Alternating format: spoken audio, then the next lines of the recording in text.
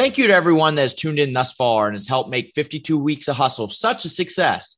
I've had such a great time sitting down with industry leaders. Thank you to the leaders and for all the listeners and your continued support.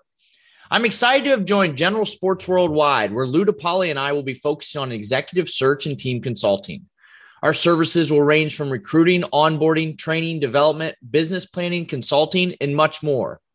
We're really looking to be a full service agency for our clients to assist them in their return on investment and return on energy.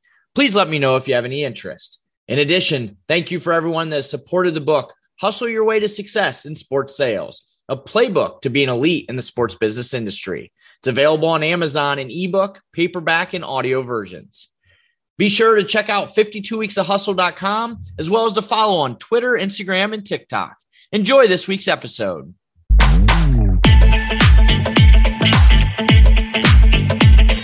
Welcome to 52 Weeks of Hustle. I'm Travis Apple, and I'll be your host of this podcast. I've been fortunate to spend my entire career in the sports sales industry, and I wanted the opportunity to give back to those individuals that want to get in this business, or for those that are in this business that want to continue to excel at an elite level.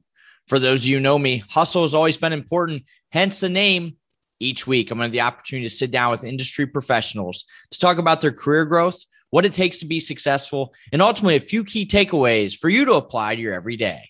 Without further ado, our guest this week. Many people end up in sales because it was an opportunity for them and they found the passion in it. For others, selling was something they did their whole life, so they knew exactly what they wanted to do for a career. Our next guest started young and has had a very successful career. I'm excited to have our next guest, Doug Dawson, Senior Vice President of Ticket Sales and Service at the Dallas Cowboys. Doug, welcome to the show. Thanks, Travis. Thanks for having me. I'm looking forward to spending some time with you. No, always a pleasure, and excited for our conversation and all the advice you have for the listeners. And let's kick it off from the beginning where I introed. Sales has been in your blood for a long, long time. You even had an early experience of ticketing and ticket sales at a Major League Baseball game. So, Doug, please share with the listeners your experience of going to Three River Stadium there in Pittsburgh for some Pirates games. Yeah, so, when I was a kid, my dad and I loved to go to games. And I think like a lot of people, we, with 81 baseball games a year, season tickets was never something we even thought about. And I always find it interesting now that I know they had mini plans and things like that, but I never saw anything about it. Of course, I was young and my dad never made that commitment. And so we would go to games. And one of the things that I would do is they had a speed pitch game that if you could guess your speed, you'd win tickets. And so we'd go, and I'd always want to do that. And usually one or two times I'd be able to win.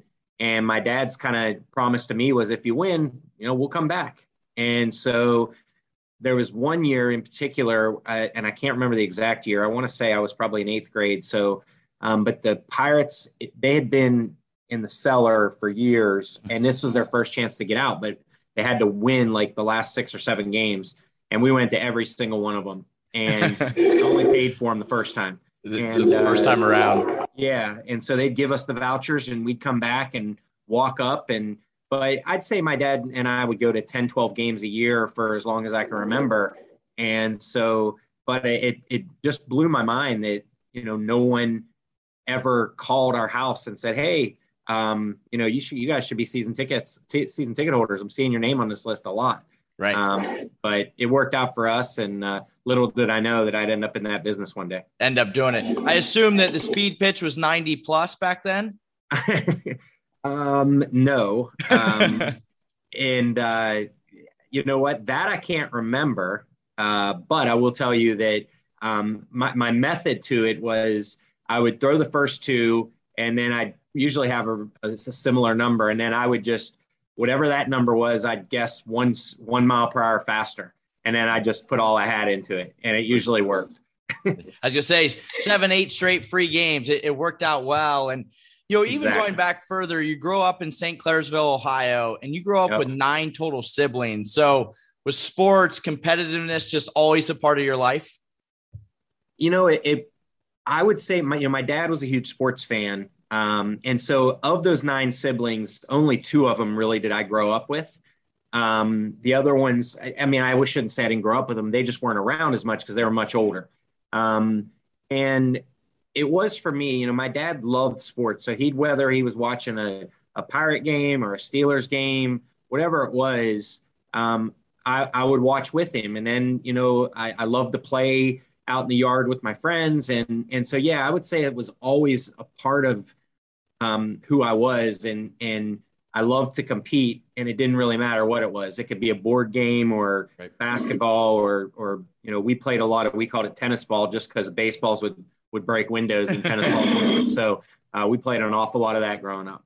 Now, along that growing up, selling became popular as well for you. Your dad ultimately became president of the Ohio Valley Athletic Conference, and you helped by selling tickets for him and selling raffle tickets. So is that when it really kind of hit you? You know what? Selling, ticketing, this could be for me. I would say not yet, not quite. But what it did do is it taught me the skill set. So my dad was a great salesperson, even though he was a truck driver. And, when he got disabled when I was 8 years old, and he was a workaholic and he had to find something. So he started volunteering at our local booster club. And then, with the athletic conference, and one of the major fundraiser was they'd raffle off a car every year. And so I wanted to hang with my dad, and he'd go and he'd sit in front of a mall or a Kroger or whatever, and he would sell these raffle tickets. And I just noticed that when he did it, he hustled. And then sometimes if I just happened to go into a Kroger and there'd be someone else selling, they weren't hustling. They'd just be sitting there hoping someone came up to them. And it was one of those things that everybody in the Valley knew what this raffle was, because it was always there. But I watched my dad sell a lot more, and he did it by just talking to people. He'd build relationships very quickly, whether it was, making small talk with the husband if he was going in with the wife, or, joking around with the children, whatever it was. And so when my dad asked me if I wanted to help out, I looked at it as an opportunity to take what I'd learned from him. And this takes it back to the competition, Travis. Like, at this point, I would always ask my dad, "Hey, how many did you sell?" Right. And I just wanted to beat everybody out there. And during the holidays in particular, they'd be all around malls and grocery stores. And I would just hustle and make sure I spoke to everyone. And, kind of our thing was $1 a piece or 6 for $5. And my whole thing was, hey, if you do the 6 for $5, I'll fill them out for you. Because their biggest objection was always, I don't have time. And I was like, no, I'll get that for you. And, most people would sell, $50, $75, 50, 75 tickets. And I'd come home with 300, 400. And so it was one of those, it was a rush for me. And so I think at that point, I still didn't put my finger on sports sales, but I did say, hey, you know what, maybe sales is something you could be good at. But I still was more of a numbers person. And even at that point, accounting was where I thought I was going to see myself. And to your point, one, great advice, right? It's all about sales. Is you learn how to deal with objections, but also just the competitiveness, and I'm going to win. I'm going to find a way. And Doug, you mentioned as you're growing up, your dad was a truck driver early on. You had some siblings doing that as well. And they always told you that's just not the life for you. So you ultimately end up going to Ohio University, first as an accounting major, and then switch to sports management and sports science. What made you make that switch? So, when the dorm that I just happened to move into was, there were upperclassmen in it. So we had, the way it worked is on one side of the hallway, it was 14 girls, and on the other side was 14 guys. And there was only like 4 freshmen. And so there were 10 upperclassmen in there. And one of the, you move in, I think I moved in on a Saturday. So it's right off the bat, it's the beginning of September, it's college football. And so, right there, you had that bonding right off the bat, because you saw who was interested in college football. And Ohio U didn't have much of a football program. I think we won 4 games in my 4 years. So there was always a better game on TV. So I watched the games. And then on Sunday, it was NFL. And I could tell right away I was going to hit it off with a lot of these people, because these guys were all wanting to watch the same things I was. And they wanted to spend their Saturday and Sunday watching football. And so, fast forward to the beginning of the school week, I go to start my classes, and one of the classes I had was a calculus class, and it was a requirement for an accounting major. And I just remember walking into that class and I'm like, I'm lost. Like, this is day one and I don't know what the hell's going on. And so I went back to my dorm that day and I was talking to one of my roommates or mod mates, they called him. And he was telling me about his degree and he's like, yeah, maybe you'd like this. He's like, it's sports management, sports science. And I was like, man, I didn't even know that was a degree. Like, I am all in. And so he told me who the dean of the school was. And literally the next day, I walked into Dr. Catherine Brown's office. And it was funny. I knocked on the door and I had heard from him that she was super tough.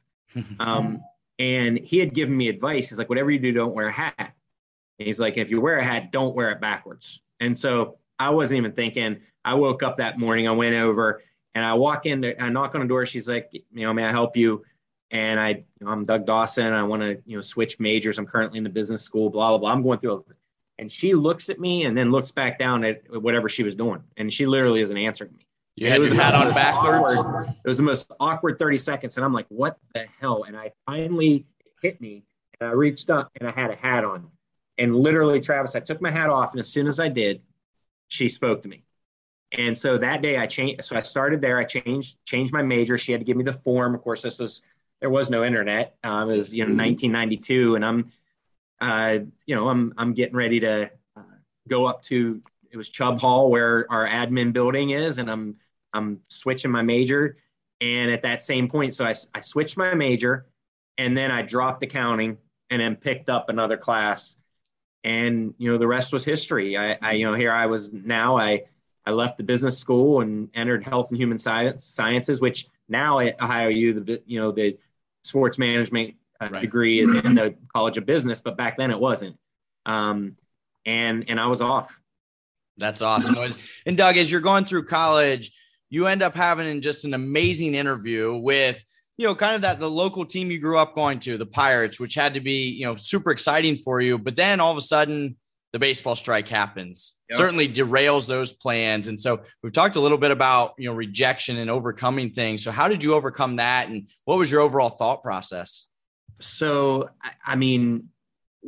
first of all, I got a contact with the Pirates and got the interview. And when I went up there, for me at this point, I'm 19 years old, I believe. I pull into Three River Stadium and I'm sitting in a car and I'm probably 90 minutes early for this interview because I didn't want to be late. And Pittsburgh was about an hour and 10 minutes from my house. And of course the interview was at 9 a.m. and I didn't want to be stuck in Pittsburgh traffic and what have you. So I just remember pulling into that parking lot and I'm just sitting there and I'm like in awe that I'm about to walk into the business side of this building that I grew up going to. Yeah. And so I went in there and I couldn't have been more excited. And, I interview intern candidates all the time. And I think back to how I was, and this was a dream, like in particularly to work in baseball, because I grew up such a big baseball fan. And I sat there and I just watched the clock go and go and go. And I was seeing all the employees starting to walk in. And it really hit me at that point that, man, this is a bigger business than I anticipated. I didn't realize this was such a big deal. And so anyway, I went in, I had my interview. It was actually, ironically, it was in the ticket office, which I did not care where it was. I would have swept floors. Right. I would have been the Pittsburgh Parrot. I would have done whatever they asked me to do. And, sure enough, we got the job. And he called me back, I forget how long later, and told me I had it. And then the baseball strike, like you said, and it was the first time being impacted by something like that. Now, I've been doing this now a long time, so I've had NBA lockouts and NFL lockouts and labor strife and all of that. But this was the first time, and I just didn't wallow in I just didn't wallow in it. I was like, you know what, this sucks, but it kind of is what it is. There's nothing I can do. I was able to get this one, so maybe I'll get another one. And I happened to be having this conversation, and one of the people that I was there with said, well, my friend has a brother that works for the Detroit Pistons. His name's John Caprell, and he was also from the Ohio Valley where I was from. And she's like, you got to reach out to him. I'll get you his contact info. And so I did. And, John was a sales rep there. And he's like, let me get your resume and I'll get it to the people that would be hiring that position. And so just so happened, I was dating a girl from Michigan, and I was up at her house over Christmas break, and I got the call, and I wasn't completely unprepared. I didn't have dress clothes or anything. And so they asked me to come in for an interview, and I went and got all my gear and got ready to go, and probably was a little mismatched. And you know how you are when you're 20, 21 years old trying to dress up for the first time, and the box tie collections. Yeah, exactly. So I walk in there and I meet with the head of HR first. And he's like, well, we only have one internship, and it's in ticket sales. And I was like, well, you know what? Again, I don't really care what I do. Yeah. He's like, so, you'll interview with me, and then you'll interview with John Shizeski, who everybody calls Giz. And, if those go well, then we'll see. And sure enough, they went well. And, that was my first opportunity. I got offered the internship, and it was going to be in the summertime. And, man, I was on cloud nine. That losing that internship was one of the hardest things I ever had to deal with, because, at that moment it could have been, man, maybe this just isn't for me. Right. Maybe I need to do something else. Change my career path. Yeah, whatever. And fortunately I hung in there, and it was, I'm a big believer in everything happens for a reason. Yep. And, the rest of my career headed in the direction it did in large part to being in Detroit. And if I would have went to Pittsburgh, who knows what would have happened. Right. Who knows what would happen? Well, to your point, Doug, you end up landing on your feet with the Pistons, and you ultimately meet one of your biggest mentors in Chad Estes, who you work again with now there at the Cowboys. So first, what's your advice to listeners about finding a mentor or mentors really early on in their career? You don't force it. You need to find somebody who wants to invest time in you. And that's exactly what Chad did. Chad, when I started and a few weeks later, Chad came on board the Pistons, and I was in the entry level, the inside sales role. Chad was in the senior, more premium role. And, the only thing that I knew about him was that he played basketball at High University, and I did not play basketball at High University, but I went there. So I used to sit in the stands and, and cheer these guys on. And you had more fun in college, basically. Yeah, exactly. I don't know about that. Chad seems to have had a lot of fun too. But anyway, so I knew that. And what had happened is they had brought in a consultant to work with our entry level group, and Chad knew that consultant really well. So what I learned pretty quickly is that every night he would come downstairs and talk to, it was Mark Norelli. And he would talk to Mark, and I would be out there on the phones. And I just realized that, man, this guy works late, and every morning he's there early. And nobody in the Pistons organization was brought in at the senior level. Chad was. So I learned pretty quickly. I was like, this guy, there must be something to this guy. So I'm gonna kind of hitch my wagon to him and see. And so I started making sure I got there early. And then every night when those two would kind of talk after the day was wrapping, I'd spend some time with those guys, and then I'd walk out with them. Yep. And I just got to know Chad really well. And, even though there was only a few years age difference, he really kind of took me on as a mentee. And, and he's been that way ever since, whether it's been professional or personal. He's kind of been there since the jump. And, I can't imagine not having him in my career, my life, more importantly. And again, I go back to that Pittsburgh thing. If I end up in Pittsburgh, it's very unlikely that I ever meet Chad at that point. Right. And so, I would just tell your listeners that when they're looking for a mentor, you can't force it. It's just got to happen. It's got to be somebody who is interested in you as much as you're interested in getting that mentor, because it's a two-way street. And if it's forced, it won't work. I've had people who it just didn't click with one way or reason or the other. And it's so forced, it becomes awkward and uncomfortable. And it just does, that's just not the way to go about it. There are people out there that will take an interest in you, and you'll just know it when you see it. Absolutely. And Doug, while you're at the Pistons, you're selling well. And the cliche story kind of, in the sports world, both on the team side and the business side, is sometimes the best athletes or the best sellers aren't always the best leaders. And you end up getting put into a leadership role, but you are very self-aware and self-claim that you weren't very good early on, and you end up getting moved back into a sales role. And so what were some of those challenges early on in your career as you were transitioning to leadership, and how did you overcome them? So it was funny. So Chad was he got named the director of inside sales, and I was in group sales at the time, and he brought me over to be the assistant director of inside sales, which was probably one of the most unnecessary positions ever. But thank God Chad gave me that opportunity, because it was a really pivotal part of my career. And so when I got there, Chad was still a selling manager. We had this entry-level crew, and the problem was I had just been on that entry-level crew with them. And so here I am trying to manage them.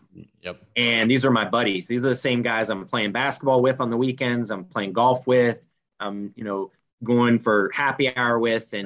And so they, if they weren't making calls, I'd be like, come on, guys, we got to make calls. And then they might say, come on, Double D, Yeah. And then I would, no, you need to make calls. And it didn't take, I wasn't good. I could just tell. And, Chad and I'd have conversations, and he'd say, man, you just got to, tone it down a little bit, relax a little bit, whatever. Well, I did that for about 6 months. I was 23 years old, Travis. I was in, Chad was 26, and we were managing all these salespeople. Yep. So I, get called into Chad's office, and he tells me that one of our senior reps is leaving, and they think it'd be great for me to go there. I think Chad never said that. He never used the words, this is because you suck at leadership.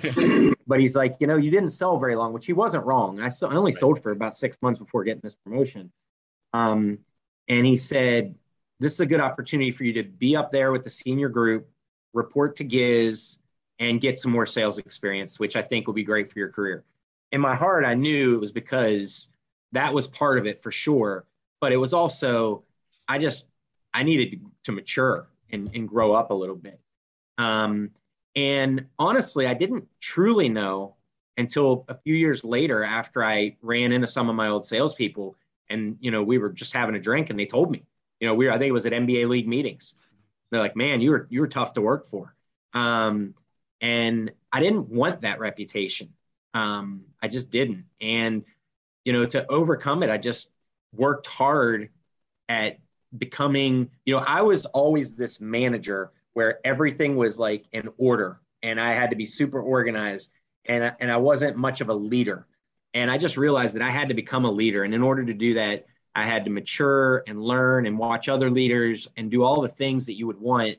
And, I like to think it happened over time, but I am so glad that happened that way, because otherwise, my next go around when I got into management, I felt like I was really good at it. And I was ready at that point, and I surely wasn't ready when I first got that opportunity. No, absolutely. And you kind of take that. You were then, Doug, just recently married, and your wife kind of wanted to leave Detroit. So you moved to Columbus, Ohio, and you sold mortgages for a while. And so the combination of understanding that leadership perspective plus getting out of the business, could have easily kind of ended your career in the sports industry, but you kept motivated to get back into that business. And ultimately you started selling a little bit for the Blue Jackets. And then you received a call from Chad to come down to, from a leadership perspective, a talent, a stacked house with the Tampa Bay Lightning. And so why was that the right opportunity for you? So, I was doing these mortgages, and Travis, I hated every single second that I did it. I missed the business so bad.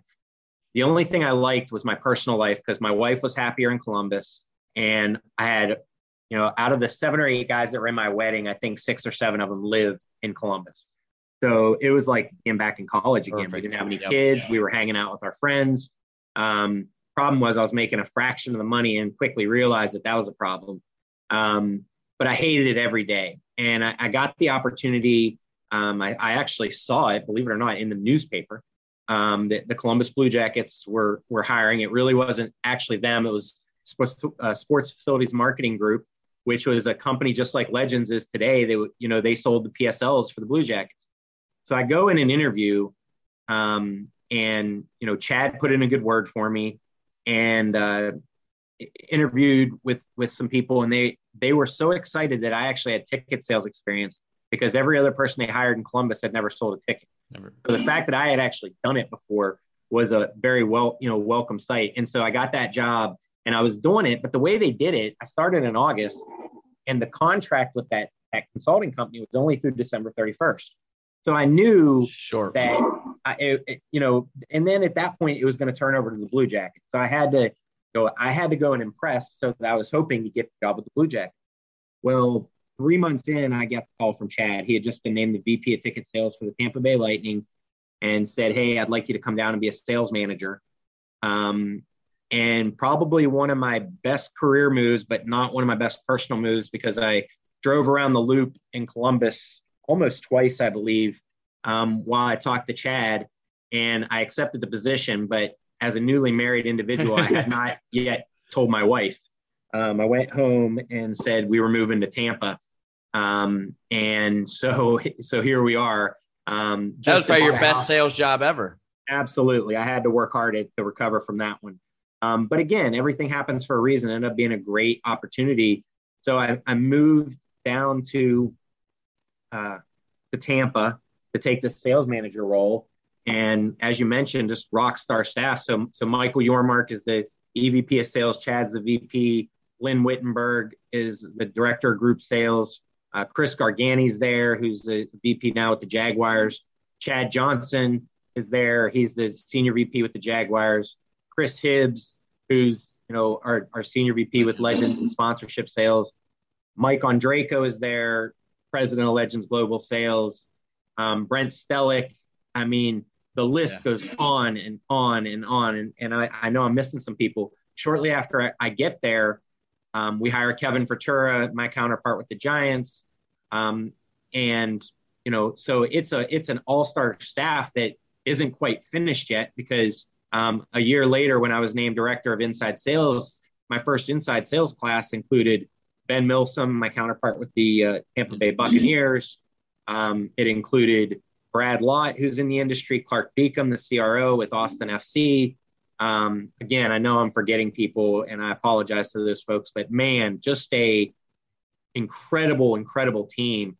And we had one hell of a 2 years, even though the Lightning were awful during those 2 years. We're driven by the search for better. But when it comes to hiring, the best way to search for a candidate isn't to search at all. Don't search, match with Indeed. Indeed is your matching and hiring platform with over 350 million global monthly visitors, according to Indeed data, and a matching engine that helps you find quality candidates fast. Ditch the busy work. Use Indeed for scheduling, screening, and messaging so you can connect with candidates faster. Leveraging over 140 million qualifications and preferences every day, Indeed's matching engine is constantly learning from your preferences, so the more you use Indeed, the better it gets. Join more than 3.5 million businesses worldwide that use Indeed to hire great talent fast. And listeners of this show will get a $75 sponsored job credit to get your jobs more visibility at Indeed.com/Blue Wire. Just go to Indeed.com/Blue Wire right now and support our show by saying that you heard about Indeed on this podcast. That's Indeed.com/Blue Wire. Terms and conditions apply. Need to hire? You need Indeed. Again, we're here on 52 Weeks of Hustle. The guest today, Doug Dawson, Senior Vice President of Ticket Sales and Service at the Dallas Cowboys. And Doug, to your point, you're able to continue to evolve as a leader and back in this business, and you're able to really handle those leadership abilities and then some. And you ultimately then made a move to the Cleveland Cavs as the director of sales, and then onto your first VP gig, which was with the Indiana Pacers. And so as you get to Cleveland and then ultimately to Indianapolis, what were some adjustments you had to make going from that manager director to that VP level? The biggest one, Travis, was I felt myself, it was managing up became a skill set that I needed to develop, because I was no longer just managing a team. And then, as I mentioned, I was always with Chad. So managing up to Chad was something that just came natural to me. Right. We worked together on everything, whether it was staffing, strategy, whatever. I mean, I was fortunate because he included me in the whole gambit. So when I got to Indiana, now I reported to our chief marketing officer and the chief operating officer. And, I had to spend time with our CFO. And then I was building departments below me because we didn't have an inside sales staff. We were ramping up our sales staff, everything. So I had to figure out how to make sure I was doing the job, managing my team, but then also how was I managing the group above me and making sure that the changes and additions that I wanted to make, I was able to get done. This is my first kind of go around with managing a very sizable budget. In Indiana, one of the things I'm so thankful for is that we had such an intense budget process that helped me become what I would say is a very good budgeter over the years, and forecaster and things of that nature. So, that was a huge transition. It was one that I feel like I was ready for and hit the ground running, and we had a lot of success out of the gate.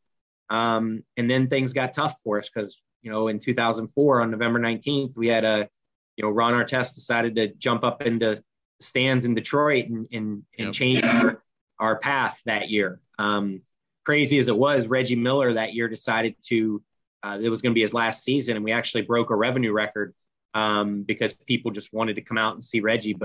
But those were some dark days dealing with customers and explaining, it was a whole new set of objections, Travis, to what we were used to. That you had never thought about. And, no. Doug, as you're building something special at the Pacers, you then get a call from a headhunter about a job in Dallas. And you ultimately end up taking it shortly after, Chad comes down and joins you again. But did you ever imagine you'd still be there, 14 years later and been promoted 3 times? Not at all. Chad and I talked about it a lot. Actually, we used to refer to it as the project. Like, we thought we'd be down here, we'd sell the building out and move on to what was next. I mean, I had these aspirations to be a team president. But when we got here, we quickly fell in love with Dallas. And I say I fell in love with Dallas. My wife did. At that moment, my kids were 6 months, 2 and 5. Okay.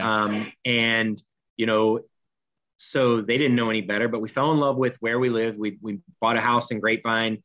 The people down here were outstanding. The people that I worked with, even more outstanding. And I would say the biggest reason that it hasn't even crossed my mind really to go anywhere else has been the Jones family.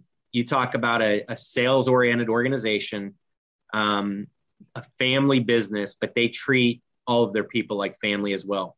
We get the resources that we need to be successful. They give us the opportunity to do what we think is right. They're not constantly over our shoulder or kind of in our business. They want to obviously know. We report off, and I do a daily report that goes to the whole family, and so we communicate constantly. But they let us do our thing, and I'm so thankful for that because that's not always the case when you work for a team. And that's a big part. You briefly talked about managing up, and you certainly have learned to adopt that and really become successful. And now being with the Cowboys, such an iconic franchise, and there's a lot of cliche, but also certainly a lot of pressure that comes along with that. And regardless of team performance, your team has always done a tremendous job breaking records, selling, high-end products on a consistent basis, regardless of that performance. So what has made you and the team so successful during the last 14 years? I think the people, getting the right people, Travis. If there's one thing I've learned in my 26 years in this industry is that if you hire and work with great people, then you have an opportunity at great success. And, we've been so successful at getting great people in here. And when we moved here, we knew we had we were going to sell a lot of tickets in a big, beautiful new stadium, and they were going to be priced like nobody's ever seen them priced before. And so we hired 36 salespeople. Of those 36, I think 32 of them were brand new, hadn't worked here before. We retained 4. We hired 9 service people, CRM, you name it. And in doing that, we just were so fortunate to get the right group of people. And over the years, as we've had less and less inventory and scaled that staff back down to where we're at 10 now. That's been a key for us, is getting good people, getting the right people, people who want to work hard, like-minded people, great teammates, people who get just as excited if they make a sale for one of their counterparts and if they make a sale from themselves. We love to celebrate our victories. And fortunately, this goes back to the Jones family. They allow us to. We've done things here. I'll give you an example. We hit a huge revenue goal that when we set out to do this was the goal. Our kind of theory was making history. And when we did this, it was history made. And when we did that, we had already, we'd been doing this for 8 years. And so a lot of our team had left and went to other places by now. And so we brought them all back for a huge celebration. And the fact that the Jones family committed to doing that, putting them up in hotels, them and their spouse having this crazy weekend, party to celebrate it. Like, we've always celebrated big because, the revenue we're generating is big. And we believe that that's the best way to go about it. And that's just to go to show that the value of working for the right people and the right organization. You guys have had a ton of success and have grown a ton of talent, throughout the Cowboys, kind of ladder. And, you mentioned, Doug, 2 years after you started, that new building opens up, and it wasn't just any venue, the immaculate Jerry World, the AT&T Stadium opens up. And so as you think about that, how was that experience going through and probably sitting in some of these blueprint meetings to then ultimately kind of selling, at a high level? It's the thing I think that amazed me the most was looking at those renderings back in 2007 and then actually seeing this thing come to life. Our offices, we were in trailers right on the corner of Collins and Randall Mill, which is right where one of our parking lots is now. And, so I watch this thing come up every single day and watch it actually come up and be what we really had wanted it to be. And, the Jones family started this process, I think, in the late 90s. I mean, going around the world, checking out venues, looking into it, making sure that they could build. They knew if they were going to do it, it was going to have to be the best building that was ever built. And I think they hit the mark. Yep. It was fun to be part of that experience, to see it come from the ground up to, I still know who bought the first PSLs. Chad sold him. It's those types of things that you don't usually get that opportunity to do. But what's probably been the most fun, Travis, is watching people from that original team that are now out in the industry, whether it be with Legends or other teams, in just high level leadership positions. Yep. That has been, because that's what we told them. When we were recruiting them, we're just like, we were just saying, hey, this is an incredible opportunity for your career, and we're going to have your career in mind. And when this project wraps, we're going to do everything we can to get you to the next level. And just list, we've got this chart of people that, started on this project and the things that they've accomplished. As much as I'm proud of the number and the revenue we did in this building, equally, if not more, proud of that number. When as you think about that, and I know a lot of the team members that have come from that they're on to really big things and exciting things in this business, it's like, look, if you can sell this, you can sell anything, because yes, it's the Cowboys. Yes, it's brand new, but you're selling multi-million-dollar deals, multi-years, the PSL. So how is selling and I guess advice for the listeners of selling and thinking big and selling that type of premium, the PSLs compared to just some of your generic season tickets or memberships? The biggest thing, Travis, is you got to believe in your product. You have to see the value. And so that was what we spent. I mean, when we trained our team, we trained them for like 6 weeks. We called it training camp, and it was training camp. It was intense. And the thing we focused a lot on was, this is not what you're used to selling if you have any of this kind of sales experience in ticketing. Our seat options ranged from $2,000 when we first got here up to $250,000 a seat. Yep. And, most of those companies buying the $250,000 seats are buying 4. So you're at $1 million before they even pay for the tickets. Just that is the seat option. Yeah, the PSL. So we had to get, as leaders, we had to get first comfortable. And then we had to be able to convince 36 salespeople that they could go through their sales pitch and be able to ask for, in some cases, $1 million or more, and do it confidently, because they had to believe in what we were selling. And sure enough, I think we accomplished that. And that's why we had a lot of success, because, again, it goes back to the right people. You had to get, because we had a few people over the years that were like, I don't think, quite frankly, there were some people when we got here that didn't believe we could get the prices we were talking about. So needless to say, those aren't the kind of people you need on your team. Right. And the people we focused in are the ones that believed. And that was our mantra. You just had to believe we were going to make history. And the only way you make history is if you break revenue records. And the only way you break revenue records is if you sell at prices that have never been seen before. And that's what we were able to do. And you guys have continued to crush it even post this pandemic of having a ton of success. And I think that goes to show, again, back to the people. You're hiring the right people, but you as a leader. And Doug, as you think back now to that first leadership experience at the Detroit Pistons, what's your advice to listeners that really want to get into leadership and what they should do different than maybe you did early on in your career? I think there's this thought that when you get in a leadership position, you're the boss, and that the boss has to always be hardcore, and you have to do what the boss says. And again, I was 23. I had never been the boss of anything at that point. I was the baby of 9 kids. So I sure as hell wasn't the boss when I was growing up. Home. Yep. Yeah. And so, for me, I had to learn pretty quickly that it's okay to let them manage their own business and let them go, because it's okay to manage everyone differently. This is probably one of the keys, Travis, because I think over time, I had always heard about fairness, like you got to treat everybody the same.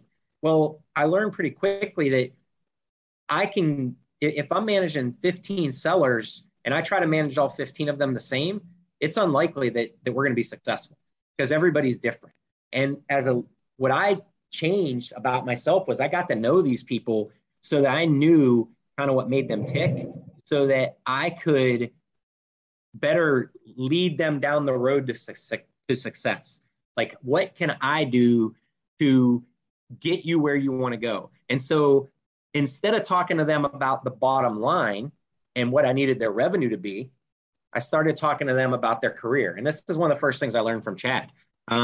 If you're more interested in developing careers, then the revenue will follow. And so I started taking all of my people kind of under my wing, and I still do to this day. I have people that haven't worked for me in 20 years that I still talk to when they're changing jobs, or if they're looking at opportunities, or if they're just struggling about something. And you know what? That would have never happened if I wouldn't have failed first. And it gave me a chance to step back and realize, if I get to do this again, I'm going to do it differently. And again, it comes down to, I talked a lot about hiring good people. And as a leader yourself, you got to be a good person. And you got to care about your people on a higher level than just revenue and production.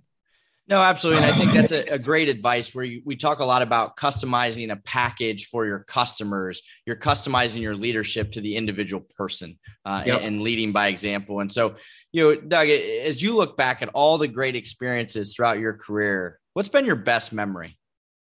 Without a doubt, opening this building. When we first started having meetings and talking about pricing this building, I mean, look, there was a lot of moments of fear where it was like, man, can we really get this kind of money? Can we really sell this many seats? And then add into the fact that in 2008, you had the economy crash. And not only were you trying to collect more money than anyone had ever had, we were doing it at a time when nobody had, disposable income and nobody had a lot of extra money to spend.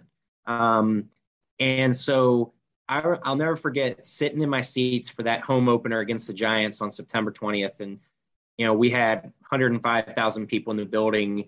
And I just remember looking everywhere and realizing that, man, we had a large part in this. We had something to do with all of these people coming together to watch this team play in this just incredible building that is way ahead of its time. And I've had some great memories over the years, but that's the one that will always stand out to me. Doug, this has been great. You've had an amazing career and certainly appreciate all the advice. So to close it out, I'd like to put our guests on the Hustle hot seat. So you ready for this? Sure. What reality TV show would you love to be on? I love reality TV, but I don't love being like out in the wilderness and stuff like that and eating things I don't think I should be eating. So I'd say Big Brother. Okay. I think Survivor sounds fun, but I don't think I could make it more than 24 hours. So you're not making it. Nah, Big Brother would be the show for me, I think, where I can kind of chill out and relax and be around people. Nice. You have to sing karaoke. What song are you choosing? Amarillo by Morning. I'm a huge George Strait fan, always have been. And that is my go-to if I'm doing, and I am not afraid to sing karaoke. So that there's definitely, I'm sure this is going to get me a few more opportunities after this gets out there, but that would be the one. If we'd have a little more time, I'd have you sing, but we're closing up on time. So there you go. What was the last thing you completed on your bucket list? So in July, I think it was July or maybe it was May. I go to Vegas every now and then. So I was there twice. I can't exactly remember. Maybe it was May. We took a helicopter ride into the center of the Grand Canyon. And although I would tell you I get motion sick very easily, so that trip wasn't the most awesome experience for me as far as how I felt when I got to the Grand Canyon. It was incredible to be able to be there with my wife and good friends. It was just an incredible experience. I had never been on a helicopter. I'd never been to the Grand Canyon. And so I got to kill two birds with one stone. So that was an incredible experience. Now, I don't feel a need to do it again, but I'm glad that I did it. I think that's a lot of things with the bucket list. You do it once and you say, hey, I've checked it off the list. Well, Doug, to close it out, what are 3 key takeaways you'd give every listener to be in your shoes one day? First and foremost, you've heard me mention it, be a good person. First and foremost, hire good people and find something that you're doing that you absolutely love. Travis, I don't know that I've worked a day in my life. But I've just been fortunate to, every now and then I pinch myself and I just can't believe I come into work at AT&T Stadium every day. The experience I've had, I think back to a young, kid in St. Clairsville, Ohio, hanging with my buddies, playing sports, loving sports, and knowing that I get to work in this environment every single day is just, I have to pinch myself. So loving what you do and don't be afraid to dream about it. Great advice. It really kind of sticks to the 2 P's, people and passion. You having a passion, but being a good person, hiring the right people and success will follow. And your career has certainly shown that. So Doug, thank you so much. Always a pleasure talking to you. And I appreciate your time and expertise. It's been a pleasure. I enjoyed it, Travis. Thanks so much. Again, this is Travis Apple. Thank you for listening to 52 Weeks of Hustle. Be sure to follow us on Twitter, Instagram, and TikTok. We'll be back next week with another industry leader. Have a great week.